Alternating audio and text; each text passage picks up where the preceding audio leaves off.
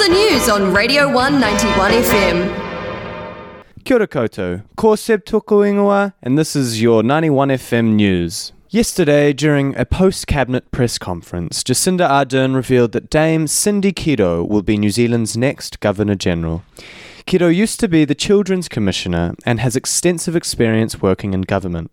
She also has a lengthy academic background and was appointed as a Dame Companion of the New Zealand Order of Merit for services to child well-being and education earlier this year. Her appointment to a 5-year term has been approved by the Queen, and Kiro will take up the role in October. Kiro of Ngāpuhi, Ngāti Kahu and Ngāti Hine descent is the first Māori woman to hold this role. I'm proudly Māori and I'm also part British. So I bring with this unique marriage an understanding of the foundational basis of Te Tiriti o Waitangi and its place in our history. Dame Kiro will take over from current Governor-General Patsy Redding in October of this year. This past weekend, Moray Place Bar and Cocktail Lounge, Woof, has celebrated its first birthday. Established by Dudley Benson and Josh Thomas, Woof is now a mainstay of Otepoti's nightlife scene. Benson claims that Woof was in part created because of a lack of options when it came to bars in the city. Living here, we felt that when we wanted to meet friends for a drink, there were just very few options. There were a couple of really great bars in Dunedin, but a couple isn't enough. Woof is considered by many to be more than just a bar and rather a supportive community. Wherever we can, we try to be more than a bar. We do have community events. Soon we're going to have our first queer club night.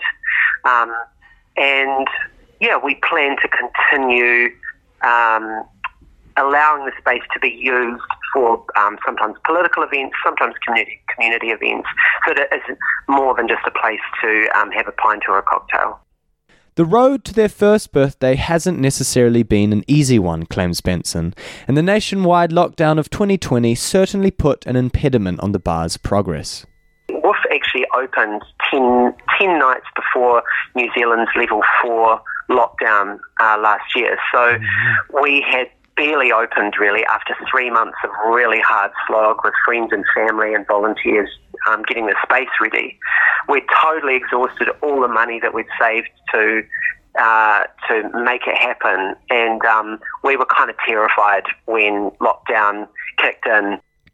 Benson acknowledged how important a loyal patronage was to the bar's success. We have a really loyal patron base who've been with us from the start, and that base continues to grow. People who are our friends now and come in every week. And because of the support of the community and people really enjoying being here, we've managed to get through that rough patch. Woof is an evolving space. It's always changing and growing, and the people who come here are absolutely part of that evolution. To commemorate the occasion of their first birthday, Woof released a new beer in collaboration with Emerson's Brewery. The beer is a triple dry hopped hazy IPA called Woof Woof Woof, and described as juicy thick but crisp, with dreams of pineapple and citrus. 1,000 litres of Woof Woof Woof have been made, and it is currently being served at Woof as well as the Emerson's tap room. And finally, when asked about the rumour that Woof was a Twin Peaks-themed bar, Benson's answer was simple. Laura Palmer guides most of our decisions. Let's just put it that way. Twin Peaks and David Lynch is just one of our many touchstones.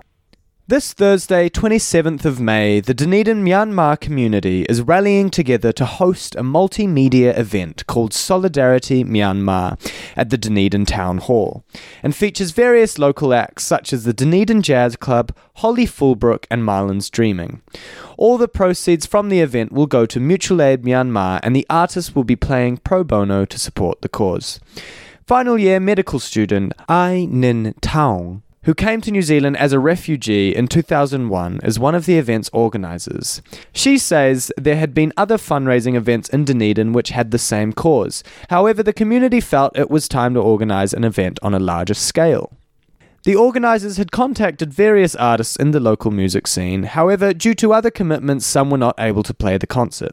Those that could commit were very willing to accommodate.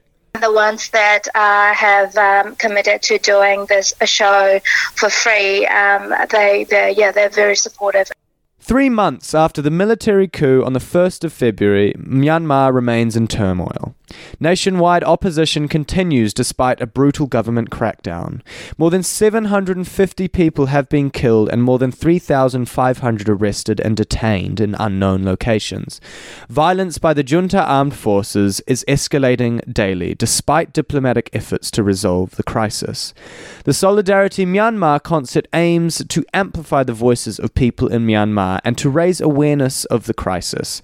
However, I believe that the conversation surrounding the democracy movement in Myanmar needs to remain the forefront of people's minds even after the event has occurred. The conversation needs to keep going even after the event, and this is not going to be the first and it's not going to be the last event, because as we speak, the Myanmar regime is committing human rights violations and atrocities in Burma.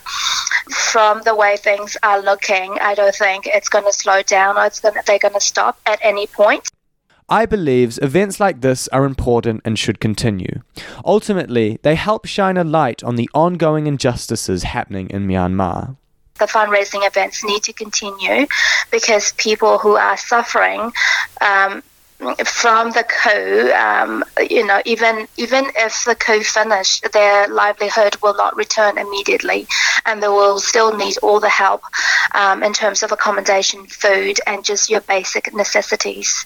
The concert is a heartfelt shout-out from Dunedin, which is going out to the people of Myanmar fighting for their lives, freedom, democracy, and peace, to let them know they are loved and supported. The Radio 1 91 FM weather. Today the weather is looking fine with nor'east winds. Expect a high of 11 degrees Celsius and a low of 3. The Radio 1 Biscuit Review. This week, the biscuit that I chose to review is the Griffin's Fruitly Golden Fruit Biscuits. These are delicious and have been around for forever, it seems. If you haven't tried them, imagine a sultana paste sandwiched between 2 slices of flaky biscuit pastry. What I find very difficult with these biscuits is that they come in sheets, so the very hard part is stopping yourself from eating the entire sheet. And just like my favourite Subway cookie, oat and raisin, they have all the succulent deliciousness of other biscuit favourites. However, they are entirely guilt-free.